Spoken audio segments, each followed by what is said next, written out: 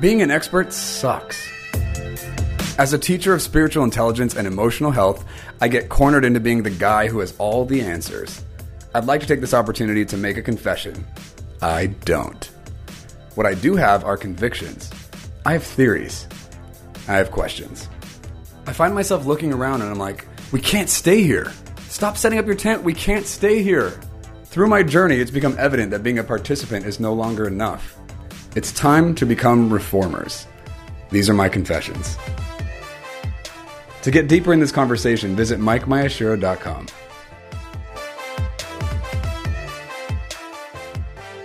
All right, today, you guys, I want to tell you a story.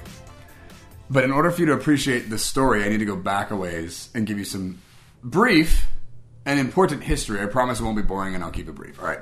So, I was working in a corporate job in Portland, Oregon when I was 19, when I heard God in English apprehend the voice in my head and tell me, Mike, what are you doing? Actually, here's the moment. I was looking at this woman, had this thought, looked away from her. By the time I pulled from her to the screen in front of me, it was like time got broken up into 4 different sections. And by the time I looked at my screen, everything went silent and I was completely still and alone. I was like, what is happening? And in that silence, God took the voice, I think the thoughts in my head with, and he said in English verbatim to me, what are you doing here, Mike? And I was like, I didn't say anything. I was just like, what is happening? Right? It was just kind of my posture. And he was like, you're not supposed to be here. I have something else for you. And then everything went back to normal. And I was like, what just happened? And I freaked out. Long story short, I moved to Japan. Quit my job, left everything behind, went to this place that I didn't know anyone, and did a discipleship training school with Youth with a Mission.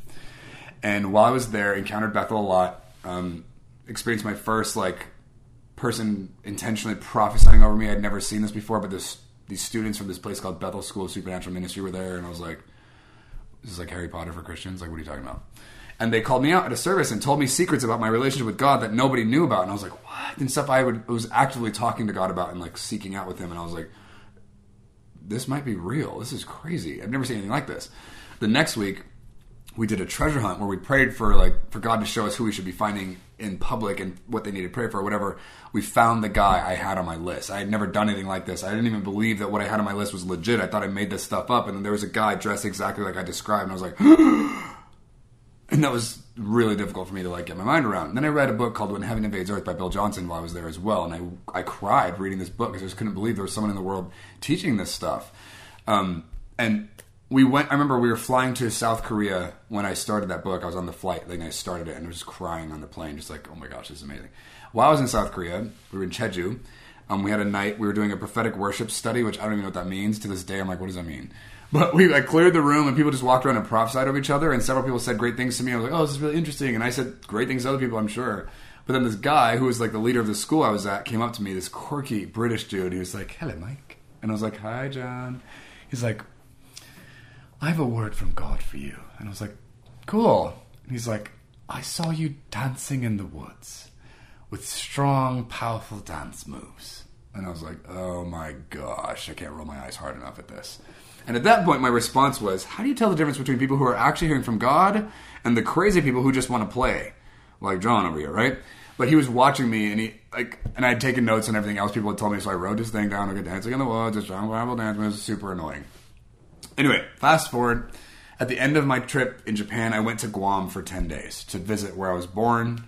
Oh, I was born in Guam, right? Lived there until I was 10 and then moved. So I went back there for 10 days, just hung out, saw my old stomping ground, connected with a bunch of old friends and whatever. It was awesome. I was bleach blonde back then. Anyway, one night I fell asleep because I had jet lag, so I was going to bed at 3 in the morning. I fell asleep just praying to the Lord, and I told him, God, I want my life to be a window where you can express yourself, pursue your dreams.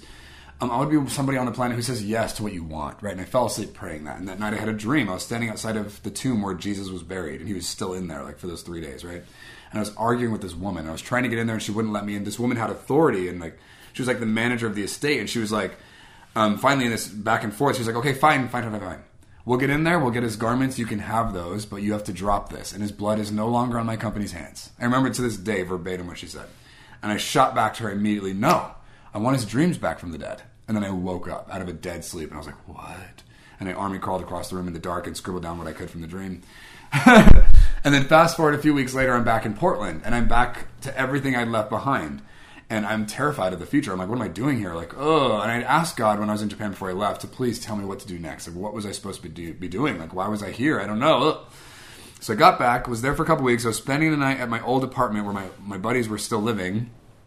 I woke up that morning, hit snooze on my phone, hit it a couple times, and then one between the snooze moment, I heard in that same way with my mind, in English, I almost didn't catch it. It was so subtle, but I heard, "This is not the cemetery I brought you to." And I was like, what does that mean? And I knew it was connected to that dream with the woman in front of Jesus' tomb, but I didn't know what else to do with that. I was like, what does that mean? And all I knew was I'm not supposed to stay in Portland. I was like, oh, I don't. And I went on a walk with a friend later that day, and I just told her what had happened and whatever. And I told her about Bethel, and she's like, why don't you move to Redding? I was like, whoa, what? Whoa, can we just like sober up for a second and like think about my life we're talking about? I'm not going to move to Redding, California. It's a freaking rest area. You don't live in Redding, right? Like, anyway, so I pushed that aside. I didn't know anybody in Redding. I knew Redding was this tiny, like, podunk town. I didn't know much about Bethel. I was intrigued, obviously, and very, like, interested, but I wasn't going to live in Redding. Like, oh, no way. So I delayed it for 4 months. And then 4 months later, I remember coming, and I would talk to God a lot in this time. I'd go into the woods and process with the Lord and just ask Him to tell me anything else. Okay, you don't want me to stay here. That's fine. I can accept that. Where would you like me to go? Would you please give me some direction, some guidance? God, help me. Throw me a bone. He wouldn't say anything that entire time. He would not speak. And I was like, what is happening? This is crazy.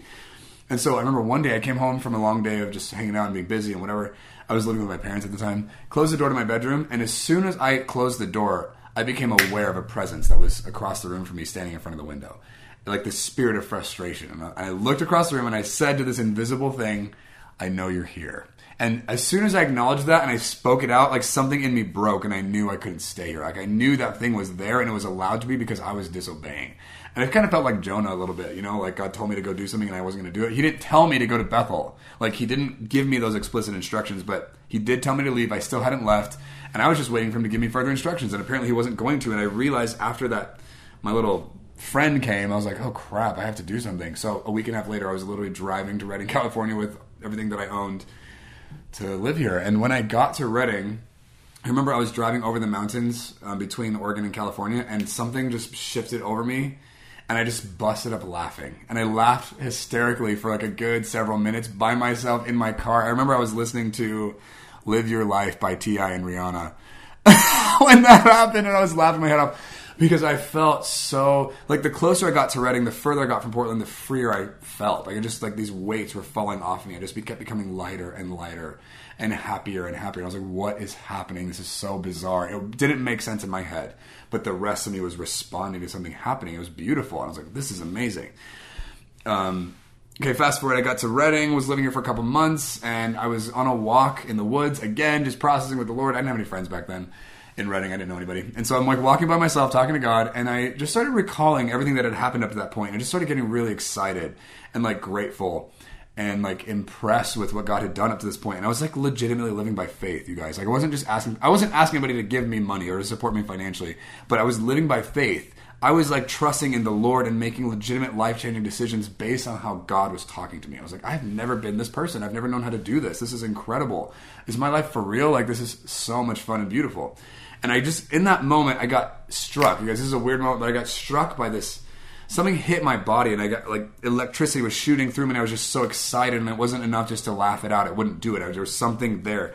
So I started running around and, like, jumping, and then I did this weird kick twist thing in the air. When I landed, I stood up, and all I saw were trees everywhere, and I heard this British voice in the back of my mind say, I see you dancing in the woods with strong, powerful dance moves. And I freaked out. I was like, are you kidding me? And I screamed at the sky, and I ran and just like pointed and yelled, because at this point I'm just absolutely crazy. And I said, you're crazy. You're crazy. How can you be like this? I couldn't believe it. John had told me the whole dance moves in the woods thing 6 months prior to that moment.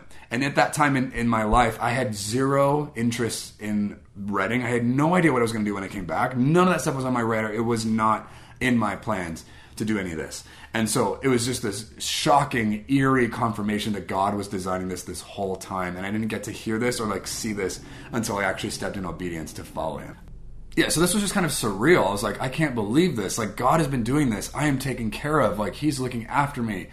This was on purpose. I didn't just like make a big mistake. I wasn't just hoping to make meaning in my life. Like, God is actually doing this. I have no proof to anybody else that he was doing this except for my own secret whispers with him in the dark. Like, that was what I had to go off of, and a dream. And I changed my whole life and where I was and what I was doing, and he was with me and he was honoring it and he was blessing me and taking care of me, and it was beautiful and profound. And so anyway, lived in Redding, had my adventure here, did ministry school, worked at Bethel, blah, blah. A lot of cool, amazing things happened, got to be promoted, and like I had so much great opportunity, and like I was traveling the world and speaking, I was prophesying, I was supernaturally gifted. I'm watching myself like step into things that I'd only read about in the histories of the Bible. I'm like, holy crap, I'm doing this stuff. This is crazy. I was like, this is amazing. So every once in a while I would just check in and I'm like, okay, Mike, remember the reason you came to Redding, to Bethel, was we were looking for Jesus' dreams back from the dead. Has that happened yet? And I would consider, is prophecy what I was sent here to find? And I'd consider it, open my consideration box, and like, no, that's not it. Was it healing? Is it supernatural? Is it miracles? Is it preaching the gospel? Is it becoming Christian famous? Is it these things? Is this what I was sent here to do? And it kept being a no, like, no, it's not it, that's not it, that's not it.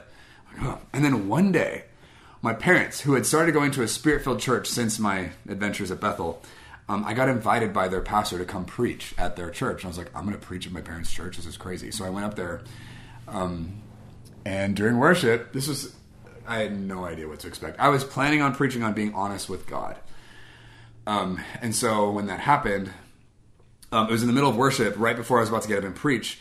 The memories of that dream and being in Guam and I'm arguing with this woman and wanting his dreams back from dead, all that started playing out during worship. I was like, why is this happening right now? This is super distracting. Like, and I wasn't looking for that. It just kind of randomly started like interrupting my experience. I was like, why is this coming up right now? And it was so persistent that finally I just stopped and I was like, God, what is this? Why is this happening right now? Are you saying something to me? Like, what's going on?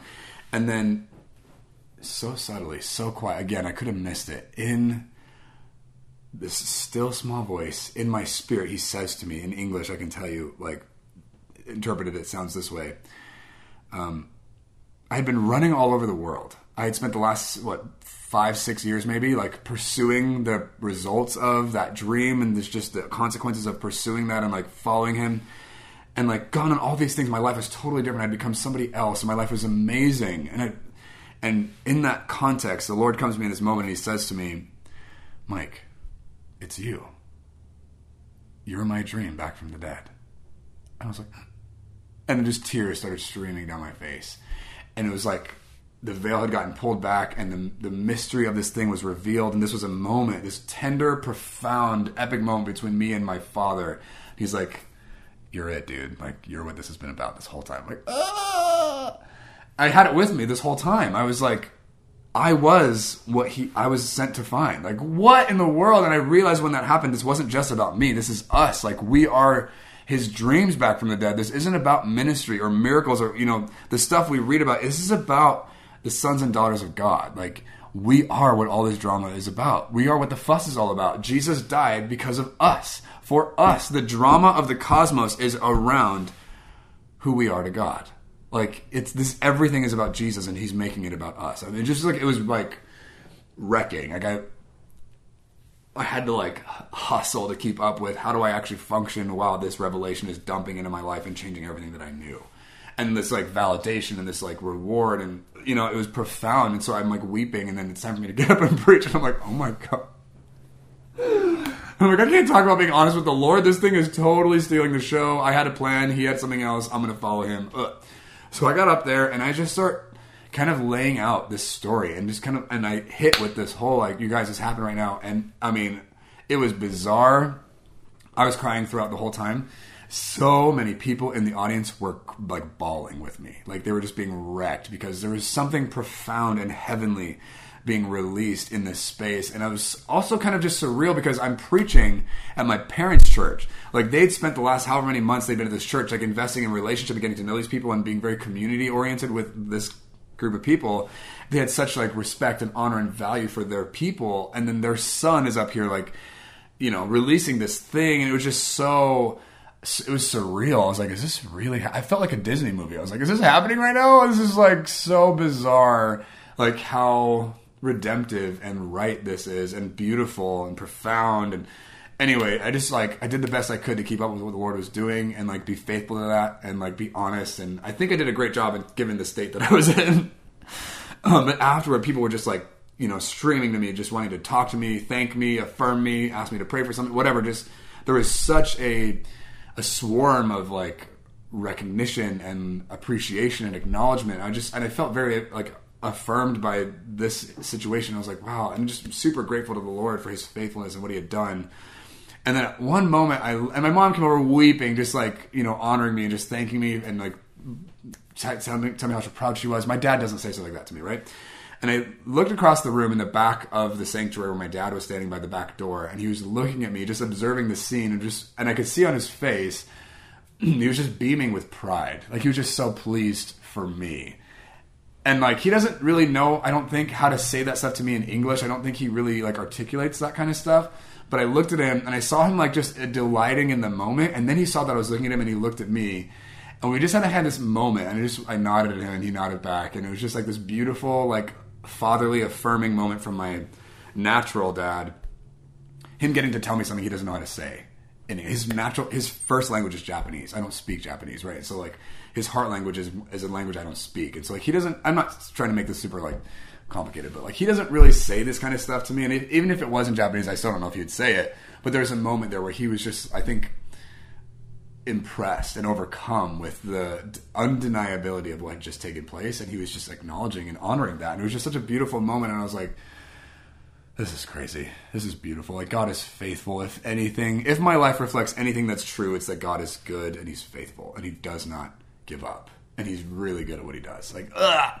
And so if we can say yes and follow him in that place, my gosh, it's shocking what he does. Like, your life literally is like this beautiful canvas that he does like a masterpiece with. He's such an artist. He's so creative and multifaceted and brilliant and crazy. And he's risky and he's dramatic. And it's so beautiful to watch him work. I mean, I think, and this is not to be like a narcissistic statement, but I think my genuine like shock and awe of God's creativity and redemption in the world has been watching him do what he's doing in me. I'm just like, how beautiful he's made me become. I was not this person. I cannot be this guy. I did not know how to get here. I didn't make this happen. I simply just fumbled my way, doing the best that I knew how to say yes to what I was aware of that he was saying or doing. I'm sure there's so many things along the way that I've completely missed, that he's still saying to me that I still am not catching or whatever. And he's not measuring that, and so neither will I. But in all of that, he continues to be faithful and embrace me and be take care of that stuff. And I've become someone I'm proud of, someone I love, someone I'm impressed with, someone I'm grateful to be. My life is something that I've experienced as a gift. And all that is not pointing to my efforts and things that I've accomplished and how amazing I am. Me being amazing only points me to how like faithful and kind and creative and relentless he is. And his steadfast love really is better than life, and he legitimately pulls through. It's beautiful. A confession here, you guys, is like I get a lot of people come up to me, you know, whether it's on social media, in person, after I speak especially or whatever, and they just like celebrate who I am. They just honor and like affirm, like, you're amazing, I love what you're doing, thank you for blah, blah. That happens on a regular basis, and I'm super grateful for that. And I know that's not normal or common, I think, but that is common in my life, and I'm grateful for that. But the confession here is like, I actually don't take credit for those things, and not because I'm just super pious and humble, but because I legitimately deep down in a very real place know those things are not because of me. Like, the things that people value and celebrate and appreciate about me are things that God has done. Things he gave me, things he's accomplished, things that he didn't give up on, things that he was faithful in. And so when they affirm and celebrate who I am, I receive it. I'm grateful. I don't make it about anybody else. I'm like, cool, thank you, I appreciate you saying that, whatever. But at the end of the day, like, I know underneath all this, I have a really sober, solid grip that all the praise and compliments and acknowledgement I get for the things that I've done or can be or whatever are because of the faithfulness of God in my life. It's not because of stuff that I've done. Obviously I participated, but literally the grace to even respond to him and say yes is coming from his, like, he's providing that for me. So it's like, it's shocking how little I actually get to like have credit for this, and yet he wants me to receive that. Like, for me to say no and not receive it actually is violating my connection with him. He wants that to happen. He's such a different kind of person than we realize. He's a good dad, and he wants his kids to get credit for stuff he does. It's so weird. It's so inappropriate, but it's who he is. It's what he's like. And so I've just gotten really good at receiving credit on behalf of God. And then just knowing between us that I really know what's going on. And we enjoy this beautiful union and friendship. And, that is a safeguard to whatever kind of promotion, whatever kind of recognition I get to receive in this life. I feel pretty set up for success because I know this stuff isn't going to take me out, because I have a really sober grip on why that's happening.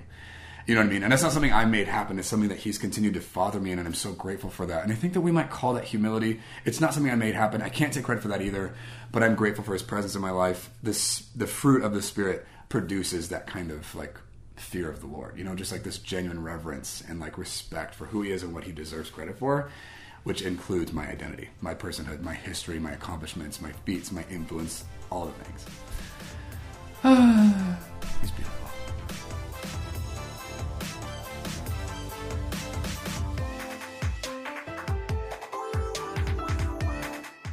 Listen, there's more where this came from. If you want to see how deep this rabbit hole goes, check out MikeMyashiro.com.